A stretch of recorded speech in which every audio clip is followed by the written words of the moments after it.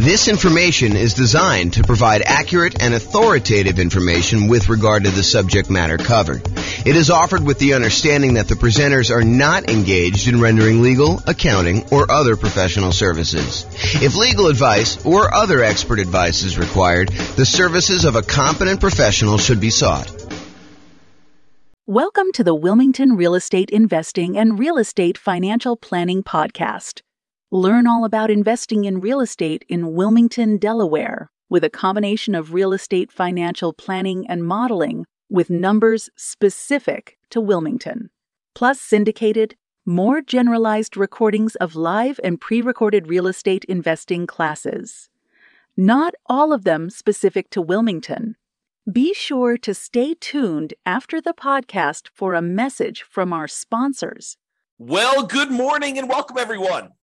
I am your host, James Orr, and I have a really cool class today. This is sort of a subtlety, a deep dive, some nuance to the idea of whether or not you should sell your rental properties and then take that money and invest them in the stock market, if and only if that means that you can be financially independent. So what we're going to cover is, I'll set up the kind of scenario so you understand what we're doing. I'll kind of give you a little background, then I'll walk you through some of the numbers and we'll kind of wrap it up. So here's the idea. So imagine for a minute, you are wanting to do the nomad strategy. Nomad strategy is where you buy a property as an owner occupant. You put 5% down in this case, although you can put any, 3.5%, 0%, you can put more than 5% if you want to. In this case, we modeled it using 5% down. So you go buy a property as an owner occupant with 5% down. Yes, you do have private mortgage insurance, but you move into the property, you live there for at least a year. It is a requirement of the lender that you live there for a year. Once you've lived there for at least a year, you save up and you buy your next property. And it could be at the year point, it could be later than a year. It depends on the city and kind of like the assumptions we use for that particular city. So we modeled this in 304 cities now. We actually got rid of one city this last week. So you modeled it in 304 cities. And you buy your next property, you convert the previous one to a rental, and you repeat this process until you have up to 10 rentals. And the thought process is you can, using that model, achieve financial independence when all of the income coming in from your rental properties and any money you have invested in the stock market using a safe withdrawal rate, those two things combined, the cash flow from your rentals and the money you have invested in stocks using a safe withdrawal rate, when they exceed your income, the amount of money you need, your expenses that you need to live. So the idea is, when does that person achieve financial independence? However, if you're doing that strategy and you've got all these rental properties, and let's say the cash flow on them in your particular market is not amazing, sometimes you're looking at a ton of equity in these properties and you're thinking to yourself, should I just sell these properties, pay the proceeds, pay the closing costs, pay the real estate commissions, pay capital gains taxes, pay the depreciation recapture tax, and take that money and then go invest in the stock market? Because if I invest in the stock market, I can use a safe withdrawal rate in order to live on that and be financially independent. And in some cases, as you will discover, it actually is faster for you to sell the rental properties and invest in stocks to be financially independent. It's kind of crazy. There are other times, though, when it would be better for you, faster for you to actually do the nomad strategy. And really what I'd like to compare is not just the speed of getting to financial independence, but also net worth. If you have a higher net worth doing one strategy versus the other, or do you get to financial independence faster doing one strategy versus another? And we'll look at this analysis over 305 cities. And you may be thinking to yourself, James, why does this happen? And part of the reason this happens is this concept of return on equity. And I covered this in the class last week. I think the class I taught last week where I covered this was called Accessing Property or Accessing Equity in Properties. It was a class about how do you get equity out of your properties? We've lived through a period now where very recently property values skyrocketed. The property values are up a lot in the last few years. And because of that, and interest rates were low, so we were paying down on their loans pretty rapidly because low interest rate loans pay down on their loans a little bit faster than the ones where you have higher interest rates. They pay down sooner. It's not faster because you pay them off over wherever the period of loan is, but you pay them off sooner. Like they get paid off in bigger chunks earlier on. I guess is another way of saying that. So anyway, your equity is growing really, really fast. Your property values are going up. The amount you owe in the loan is actually going down. So the amount of equity you have in your property is going up very rapidly. And so when you think about the returns you're earning on your rental properties, your appreciation return, it's definitely increasing. Your property value is going up. And as long as the appreciation rate is the same, the amount you're earning, the dollar amount you're earning appreciation is going up. But when you think about the return you're earning on the equity you have in your property, then that is actually going down over time. And the amount you're paying down in debt is actually going up over time. But the amount you're paying down on debt divided by how much equity you have is actually going down over time. Cash flow is going up a little bit over time, but the depreciation benefit, that's static for the 27 and a half years if you're buying a residential property. And that divided by equity is also going down. So you have these three massive returns: appreciation going down over time, debt pay down return going down over time, and cash flow from depreciation going down over time, all when we look at what the return is compared to equity. And we're concerned about this because once you buy a property, we really don't want to look at return on initial investment anymore, because who cares how much you put down when you bought the property 15 years ago? What you really want to know is, how much am I earning now on how much I have in the deal, such that if I wanted to sell the property and take that money out of the deal, what return do I need to beat? What return do I need to get somewhere else on the money that I'm going to pull out? And so really what we're thinking about is return on how much equity we have in the deal. And technically, we want to think about how much return we're getting on what I call true net equity, which is your equity after all those expenses: closing costs, real estate commissions, capital gains taxes, and your depreciation recapture tax. So it's really how much return we're getting on the money that we would walk away with closing, free and clear of any taxes or any other obligations we have, any expenses we have on it. Okay. And what I'm trying to point out to you is that the overall return goes down. So when we buy these rental properties, they're like rocket booster returns. This is showing the return from that class I did last week, and it's showing you the overall return we're getting on equity for like doing a nomad strategy, which is what we're talking about today. And you can see how this return is pretty massive early on. But the longer we own that property and the more equity we have in that property, the lower the returns we're earning on that equity, and eventually get to the point where the return is literally just the appreciation rate, an unleveraged appreciation rate, and your cap rate on the property. Now, if you're in a market where your cash flow isn't that great, it may make sense to take advantage of when your property's got these awesome returns early on and to sell them and then move that money over to the stock market so that you can get a return on the safe withdrawal rate. Maybe you have a better kind of like the amount that counts towards your financial independence. In this case, the amount you have invested in the stock market times your safe withdrawal rate is actually contributing more than the cash flow part of your return is on the amount of equity you have. Maybe you have a massive amount of equity in your property, but cash flow isn't that great. And so in markets like that, those are ones where we would actually see it be faster for you to go ahead and sell your properties, pay all the expenses on them, and then invest that money in the stock market. So we modeled this for over 300 U.S. cities. 304, I think, is the number at this point. We got rid of one city last week. One of the cities we had picked, I learned, was primarily a over 55 retirement community.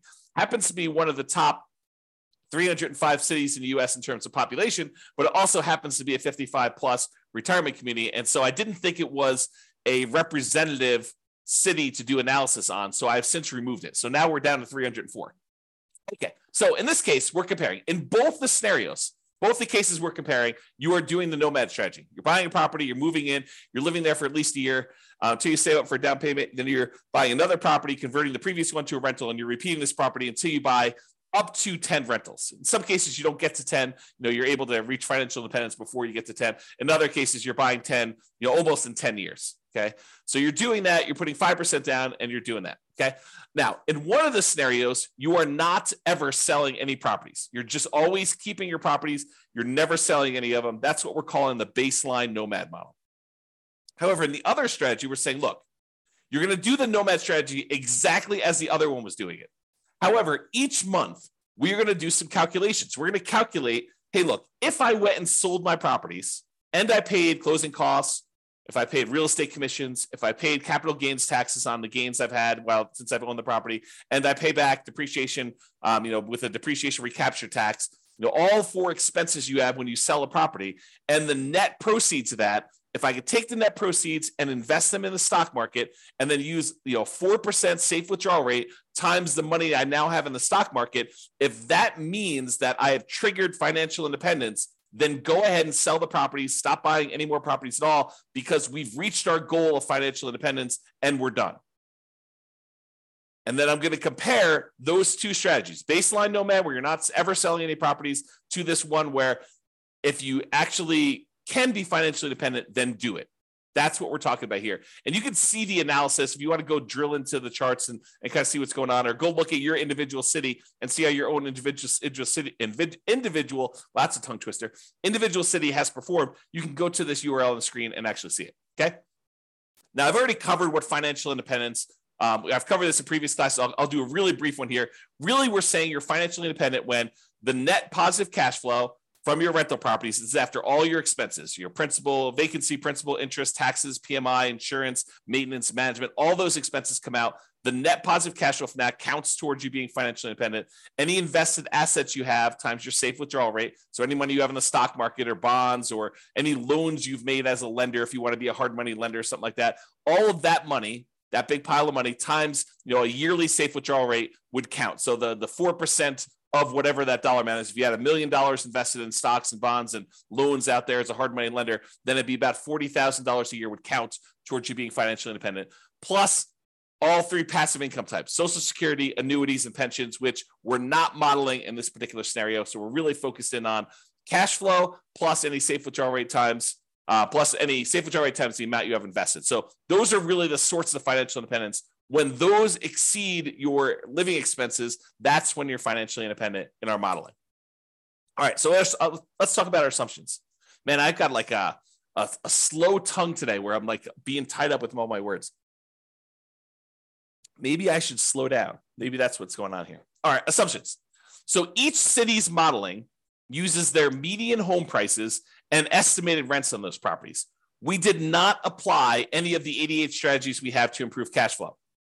So this is not like an optimized strategy where you go into that market or you live in that market and you're like thinking, there's no way I can achieve what he told me because there's no way I can find those types of deals. No, we basically took off-the-shelf properties, median home prices, and the estimated rents you can get on those, and that's what we use. It should not be hard for you to mimic our results. Okay. In fact, you could really improve on our results. Further, with our assumptions. So the job income does vary based on the city so that they can afford a property in their market. I didn't want to say, if everyone makes $5,000 a month and someone in California could never buy a home in that marketplace. So I say, hey, look, your job income is in line with whatever the price of houses are there so that you can qualify for an owner-occupant property. In cities where they have a higher income, they then need more passive income, investment income, and or rental income to be considered financially independent. So because we gave people in certain cities more income so they can qualify for these loans, we also now set the bar higher for what they need to do in order to be financially independent. They have to actually replace that income. So it gets, even though they make more money, now they need to actually replace that in order to live in that city. Now, everybody starts with just enough in down payment to buy a single 5% down owner-occupant property with closing costs. So about 7% of the price of properties in their marketplace. And we do have a minimum of $10,000, which I don't think anyone is hitting. So I probably should even just remove that comment. But buying owner-occupant properties with 5% down, that's what they're going to need to do that. With Nomad, they keep moving out of it and they move into their next owner-occupant. So realize that when they buy their property, they only live there until they've saved up enough money for their next 5% down property, and then they move into the property. Excuse me. I've assumed interest rates when they're buying these owner-occupant properties are 6.5% with 5% down. And that in addition to that, they need to pay PMI, private mortgage insurance, which is insurance you pay to protect the lender in case you default because you didn't put 20% down. That's what PMI is. If they were buying rentals, which they're not in this case, they're buying these owner-occupant properties and then they're converting them to a rental after they've lived there for at least a year. If they were, we would say that interest rates would be about 7% for those with 20% down. And in those cases, they would not have PMI. And when we do analysis of other strategies, when we compare, buying 20% versus doing Nomad, or 20% versus 25, or buying all cash versus 25% down, like we're doing all these different comparisons to show you which ones are better and in which markets they're better, so that you can go drill down and see, which ones you may want to consider utilizing in your market if you want to get speed or if you want to get higher net worth, and kind of like being able to model that. So we're doing all those. Today just happens to be the comparison of, should I sell my rentals in order to invest that money in stocks? So 7% per year in the stock market rate of return, like all of these assumptions, if you make a slight change to them, it's going to change the results. And one of the ones that will change is if you change how much they're earning in the stock market, that will impact these results. You're still using the 4% safe withdrawal rate, but the amount of money, the amount of return they're getting after they convert to stocks, and any money they have invested in stocks while they're waiting to invest in more properties, those numbers are earning that 7% return from the stock market. And I modeled this out over 100 years. If you want to see any of my assumptions in detail, you can go to realestatefinancialplanner.com/model, MODEL, and you can actually see all my assumptions there. Okay, so let's jump right into it. So which ones achieve financial independence? Which ones will it be faster if they actually sell their properties and convert them to stocks? It turns out that in 120 of the 304 cities, it made no difference at all. So in other words, it was not faster for them to actually sell their properties, move to stocks in order to be financially independent. 120 cities, about a third. But that means that in 184 cities, it actually was faster. It was better for them to sell their properties, pay the fees, closing costs, real estate commissions, capital gains taxes, and depreciation recapture tax. Just bite the bullet, pay all those fees and taxes and costs in order to do this. Take that money, invest in the stock market, and use a 4% safe withdrawal rate in order to be financially independent. It'd be faster for them in 184 cities. About 2/3 of the cities. I think that surprises a lot of folks. Okay. Here's kind of a distribution of what happens. And you can see that, the gray ones are the ones where they are, they're doing the selling all the properties in order to be financially independent. And you can see that some of them get moved up. Not all of them, but some of them get moved up. And there are a few on this really high extreme over here. Okay. Now, how much better is it? And how is it distributed based on price? Is this all the really, really expensive property cities where this happens? Or is this all the really cheap property cities? Nope, it's spread out. And the difference in the number of months is, it's less than 10 years in most cases, but it's actually probably in most cases, it's about 5 years or less. Okay. So how much faster is it? Just eyeballing this. This is the 5-year line here. It shows that anyone's below here are less than 5 years faster. Anyone's above here are more than 5 years faster. And each green dot shows you that selling the properties and investing in stocks is better by that many months. And then this axis shows you how expensive the properties are. So, in the properties where it's about $500,000 properties, that's right here, shows you those. Okay. So this just gives you an idea of how much faster it is for which ones and how that is spread out over different priced houses in those marketplaces. Okay. So, certain cities have cheaper houses, certain cities have more expensive houses, and you can see that it's not skewed so that this only happens in really expensive markets, or it's only skewed where it only happens in really inexpensive markets. It's spread out a bit. All right. So we talked about achieving financial independence and the speed in order to be financially independent. We said about in 2/3 of the cases, it would be faster for you to actually sell the properties, pay all the fees, and invest in stocks in order to be financially independent. However, let's now look at net worth, right? What's your overall net worth if you do this? And in 44 cities, about 15% of the time, you would have a higher net worth at year 40 if you actually did not sell your properties and just kept them. So about 15% of the time, you'd have a higher net worth. In 260 cities, it didn't make any difference at all. 260 cities, no difference at all. With 184 with 44 cities, you would actually have a higher net worth. Now, this is at a snapshot in time in year 40. If we went out to year 50, these numbers would be different, right? Because whenever you go and you sell all these properties, you're probably lowering your net worth. You're paying all the costs in order to get at that equity. You're paying your closing costs and real estate commissions. You're paying your capital gains taxes. You're paying your depreciation recaps. All of those are pretty expensive to get at that equity to begin with. And then if you're earning 7% in the stock market, that 7% has to be greater than the return you're earning on your rental properties in order for you to have a higher net worth, which in most cases is probably not. Okay. So this is a snapshot in time showing you that in 44 cities at year 40, it would be better for you to keep the properties. And it shows you the distribution for those. And it tends to be the ones on the lower end of the price point is where that happens. Okay. That just happens to be where it is. All right. So let's take a look at some of the summary stuff. So when you look at it, and I have average and I have median here.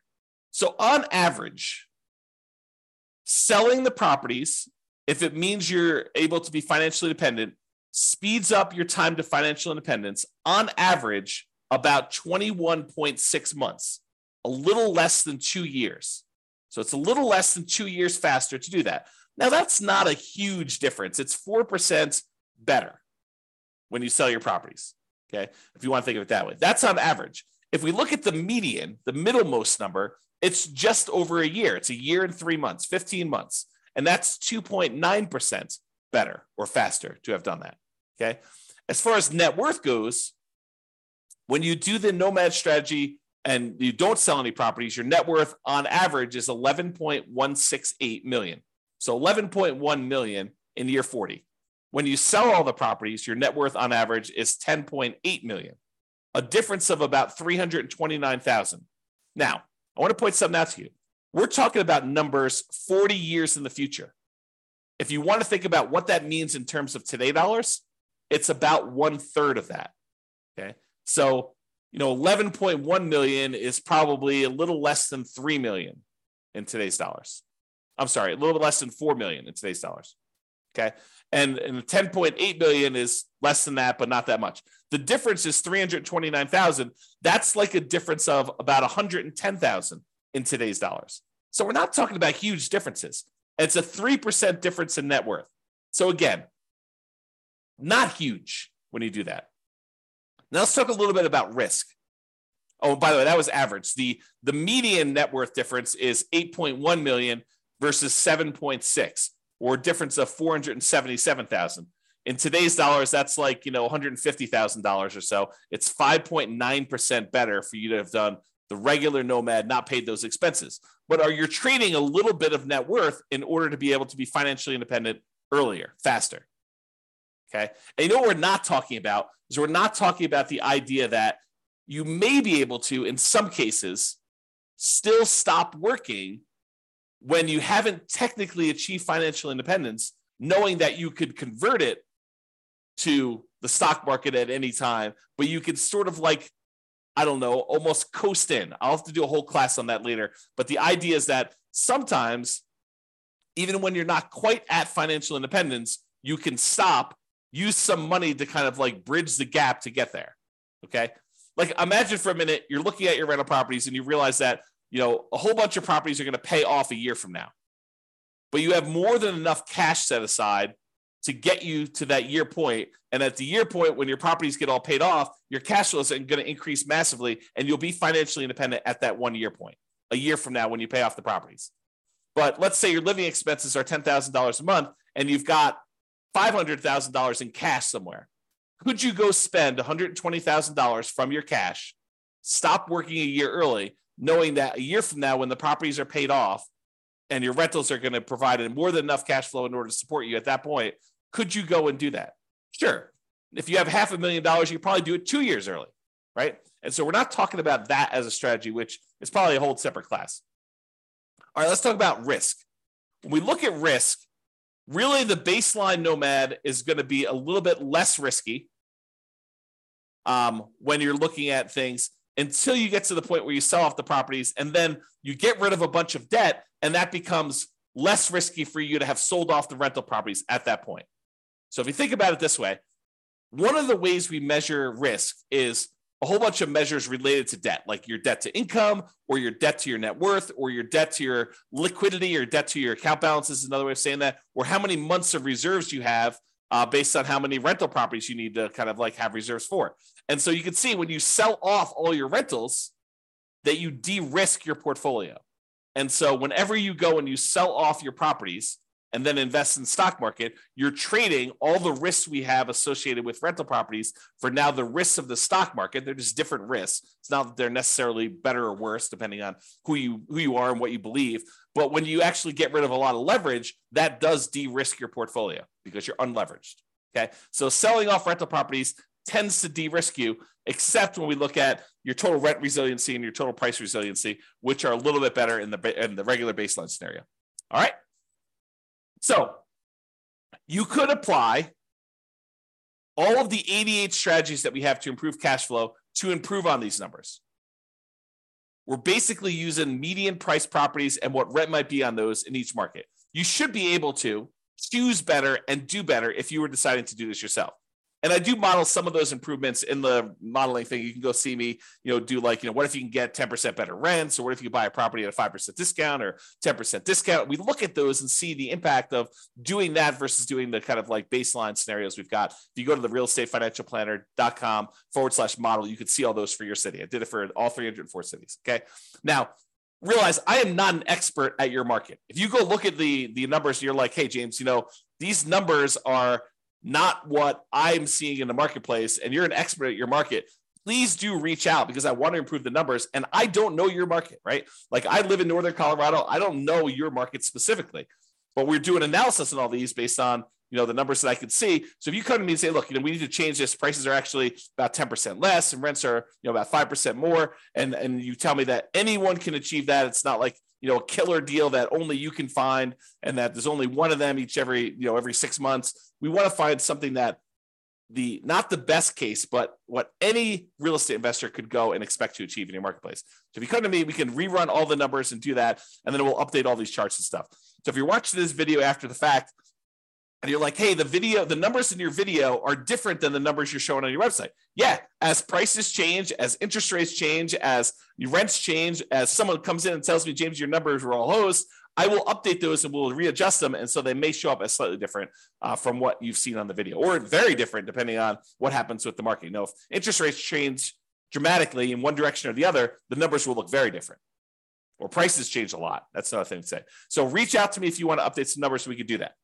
All right. So in conclusion, in our current market conditions, our current price, current interest rate, current rents in the 300 plus US markets, using what I would refer to as less than ideal median price to rent properties, eventually selling all your rentals can help you achieve financial independence faster about 60% of the time. In 60% of the markets, you would be better off selling your rentals after owning them for a period of time, and then taking that money and investing in the stock market and living off a safe withdrawal rate. That will get you to 5 faster in about 2/3 of the market, 2/3 of the cities. However, you tend to end up with a higher net worth in year 40 in about 15% of the cities by not selling your rentals and paying all those costs, closing costs, real estate commissions, capital gains costs, depreciation recapture taxes, maybe continuing to buy properties even more and not stopping working. Which makes sense, right? I mean, if you don't sell the properties, you don't have all those expenses. If you keep buying more properties, if you're not selling them, you keep working, sure, you're going to have higher net worth. That just makes sense.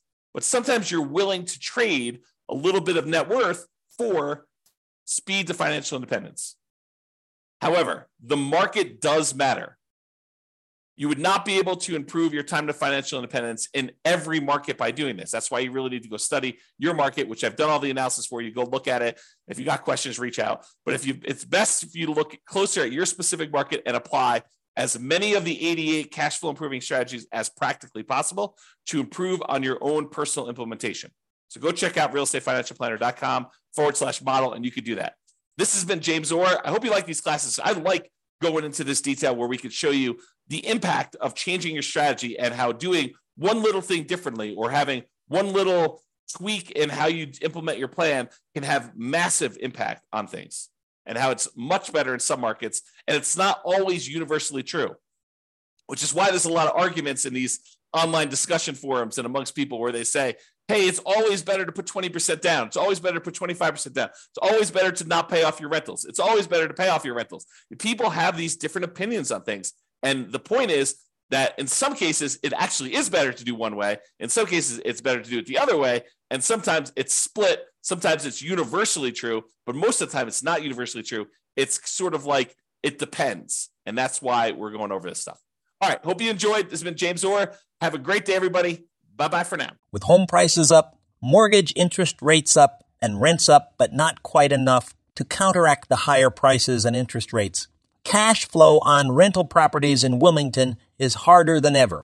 Book a call with the Real Estate Financial Planner to apply our proprietary 88 strategies to improve cash flow on your rentals. See the show notes for a link to schedule your call and improve your cash flow today. If you're a real estate agent, lender, or professional in Wilmington that wants to help our real estate investor listeners, consider reaching out to learn about collaboration opportunities with this podcast. We'd love to add more value to our listeners by having you assist our investors buy, sell, and finance their real estate investments. See the show notes to schedule a call to discuss collaboration opportunities.